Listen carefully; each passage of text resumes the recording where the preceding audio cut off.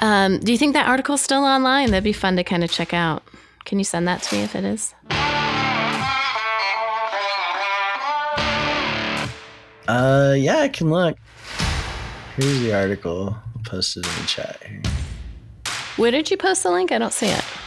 In the Zencastr room. Slack? Or no? In Zencastr. On the Zencastr.com page. Oh, sorry. What, that page? You've heard of this product. It's called Zencastr. That's awesome. That conversation took place about 6 months ago. I was interviewing Josh Nielsen, the founder of Zencastr. I'm Sunny Galt. I'm a podcaster who's been using Zencastr since launch, and now I work for the company, which means Josh is my boss. And that article we're discussing is a TechCrunch article that introduced Zencastr to the world. It was a big moment, a milestone, but to understand why, I need to take you back to the beginning. That's really what this podcast is about. It's the story of how Zencastr was built. This is Digital Nomad.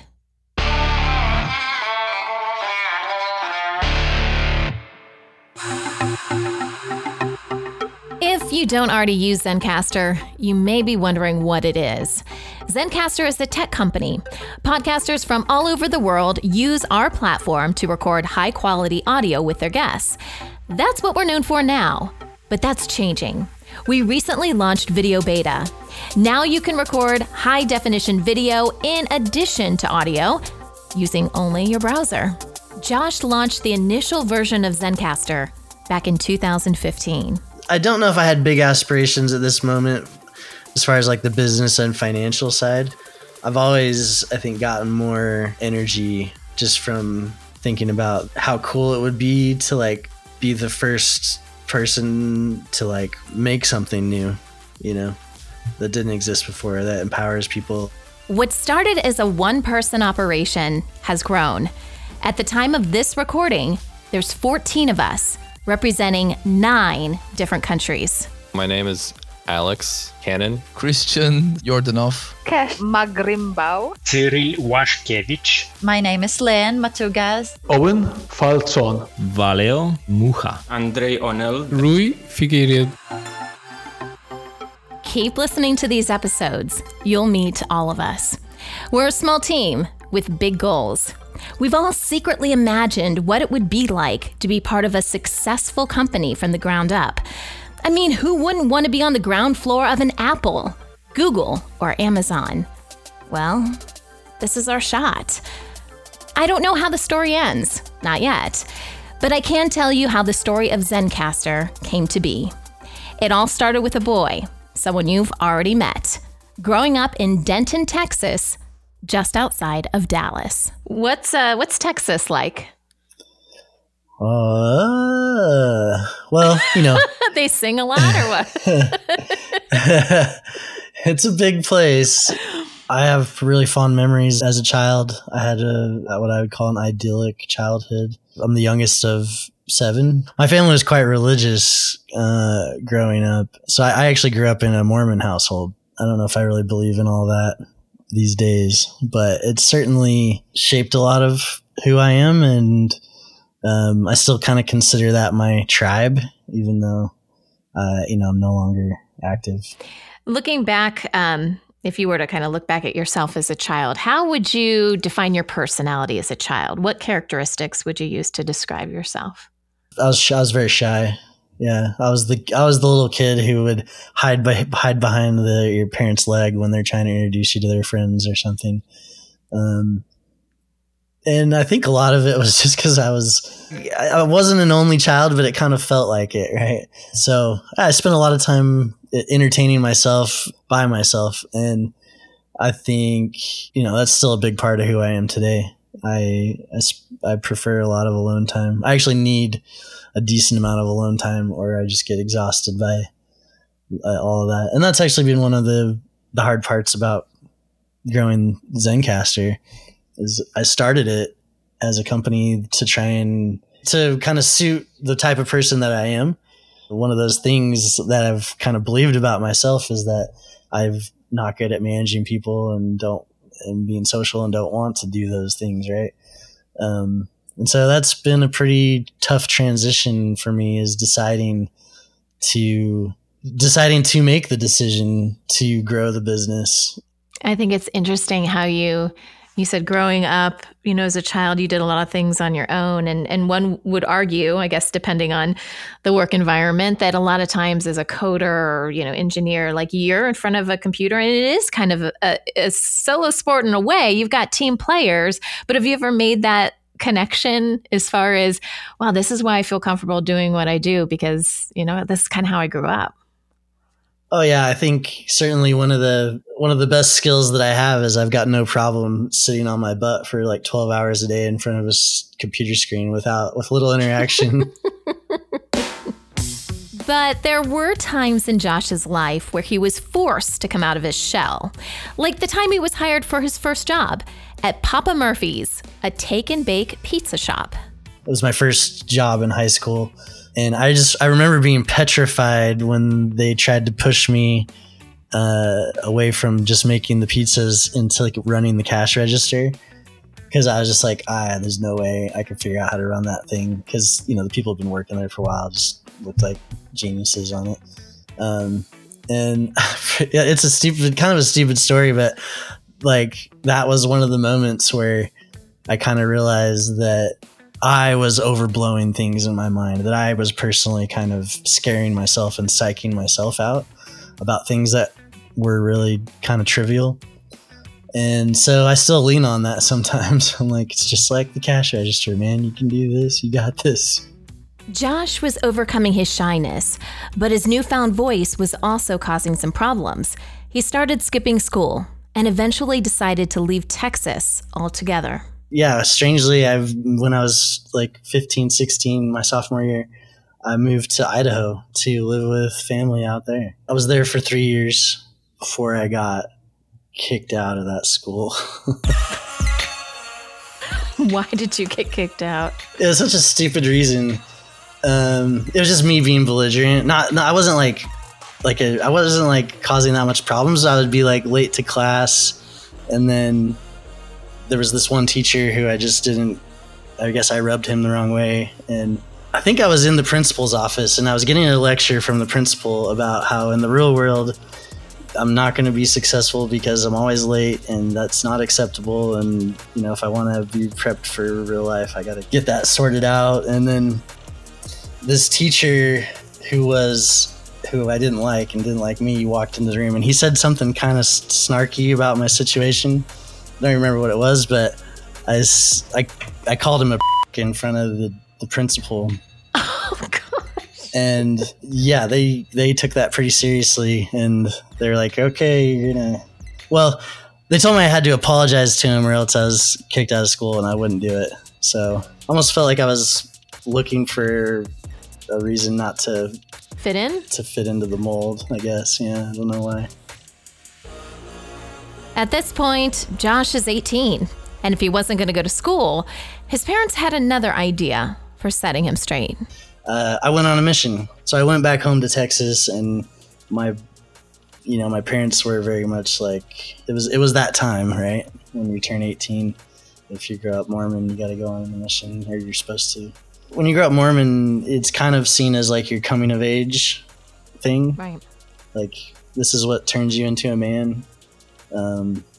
And I think I was a little bit hopeful that if I could just go do that it would sort me out. Because I realized that I was kind of running against the grain. I got called to Oregon Eugene mission.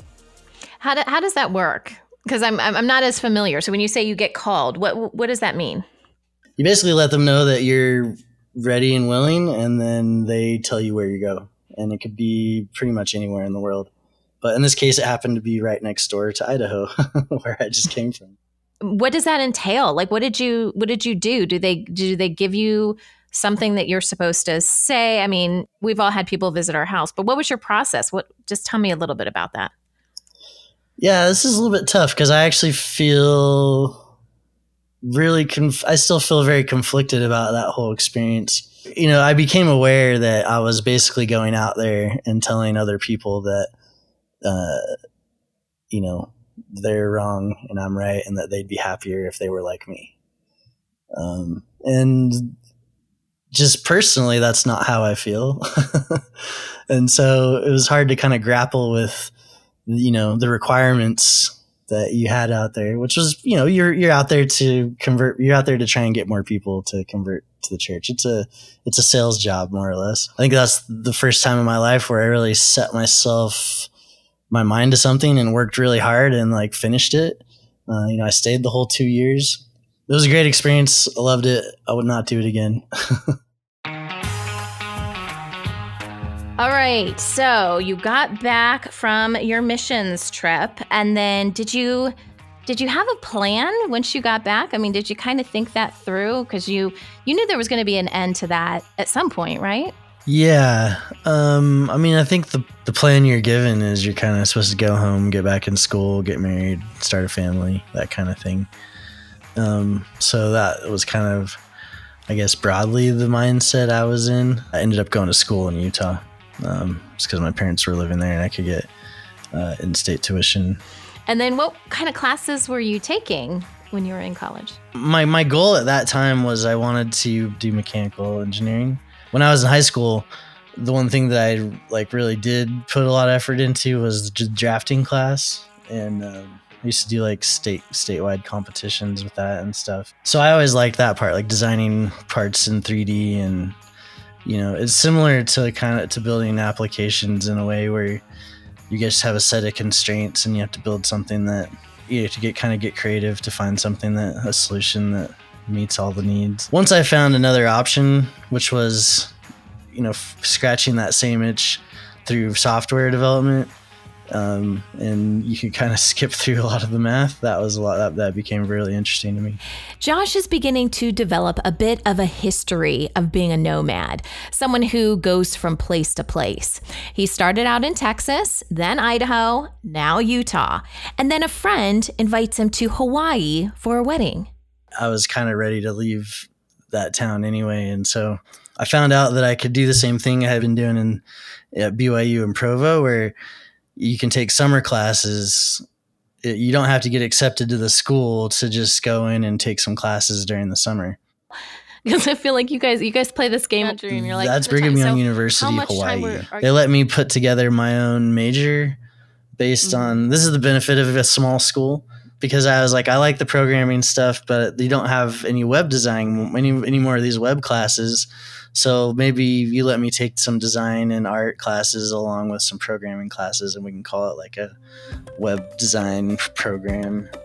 Now, this is an important part in the story.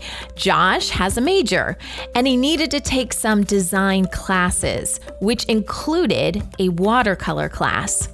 And that's how Josh met Lucy, his wife. Now, we're gonna get the story from Lucy's perspective because, let's face it, women are usually really good about remembering these kinds of details. But we are now recording. This is my first time using Zencastr. Isn't that hysterical? Well, I'm so glad to be part of your first time Zencastr experience. I'm familiar with the way it looks, but I've never actually had to use it. I love it. Okay, so let's just start with how you met Josh. And he has told me, this story of meeting in college and stuff, but I want to hear this from your perspective. So tell me how you guys met. We were both at university in Hawaii, and then we had a class together, and he, I think, remembers meeting me before the class, but I'm not sure that I actually do. I just say like, yeah, I remember too. But because it seems like important to him that we had already met. I'm like, yeah, that was special, whenever that was. But we were in a watercolor painting class together, which he was taking for the third time. Did he tell you this? No, I don't think so. Just opting into all, like he was in college for like 7 years, just taking classes that interested him like watercolor painting. He didn't seem to understand the concept of university, like what it was for. So we were in that class together, and because we recognized each other, I guess, we sat beside each other. And it was my last semester. It was like the spring term, my last term at university, and I was graduating at the end of that term. Okay. Do you remember your first date? I think we went to the beach because we were at university in Hawaii, so we would just go to the beach, and nobody had any money. Yeah, so I think all dates were beach dates, essentially. She actually tried to dodge me, I think, on the first time around.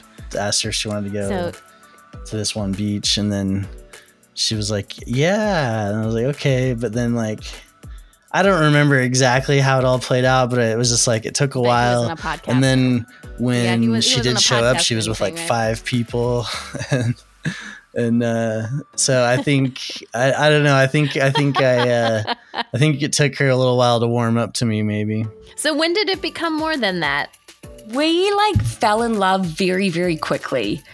Like I think within weeks, because it was my last term at school. So, and also I'm from New Zealand and was not planning on staying in the States after university. Like if I did that, I had to get a whole different visa, and it was kind of complicated. So it kind of put everything on an expedited timeline. So I feel like it was never not that serious.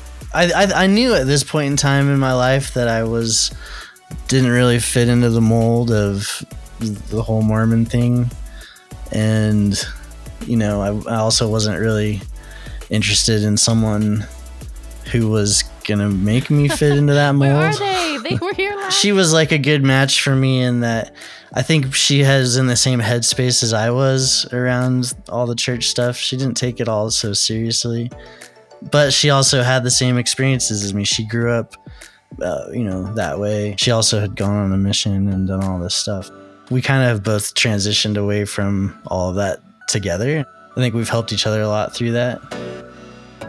Coming up on Digital Nomad, things are about to get a little more complicated.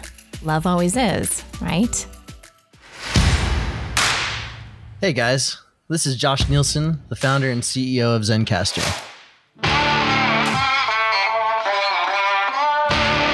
Thanks for checking out our podcast, Digital Nomad, to learn more about the story of how Zencastr came to be. If you're a podcaster or planning to start a podcast, I'd love for you to go to Zencastr.com and learn how we can help you record your podcast. Zencastr now supports remote HD video recording as well as studio quality audio to make sure you look and sound great. We also help you mix your videos together so you can quickly and easily post your episodes online. We give you a 14-day trial on our pro account, and our hobbyist account is completely free. And now, back to Digital Nomad.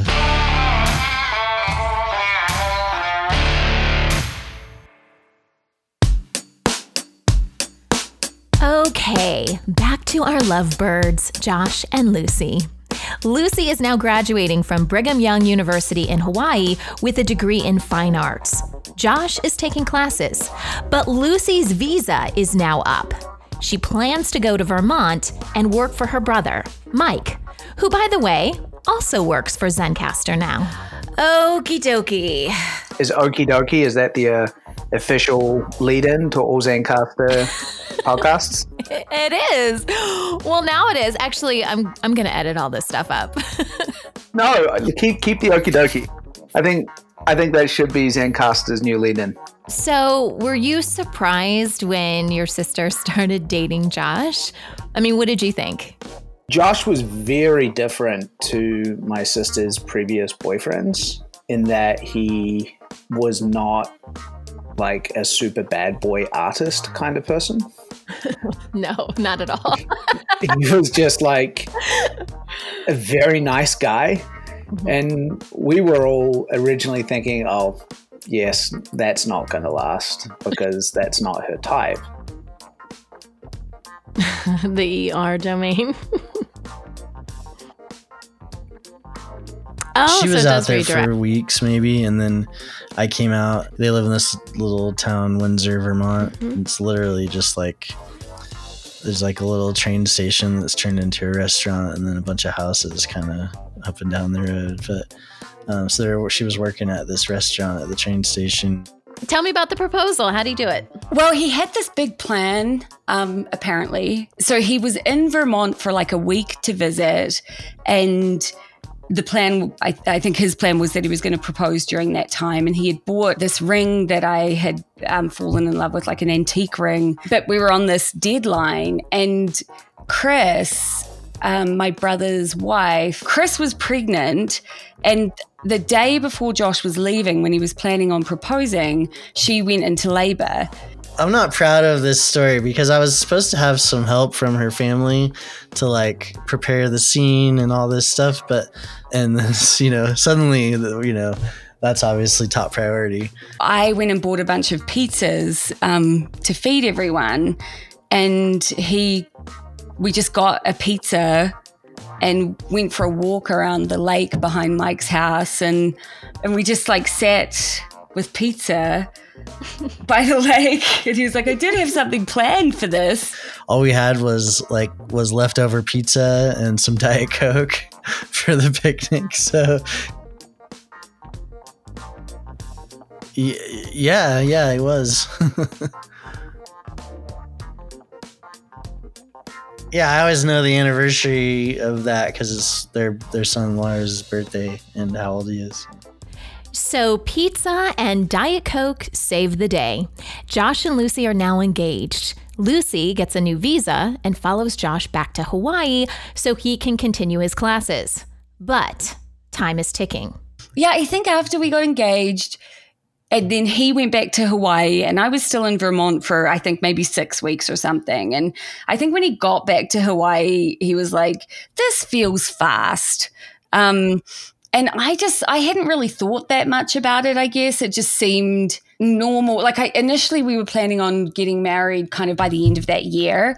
And we were coming from like a super religious situation where that was very normal. If you're Mormon, you got to get married. When you get married, you have to go get married in the Mormon temple.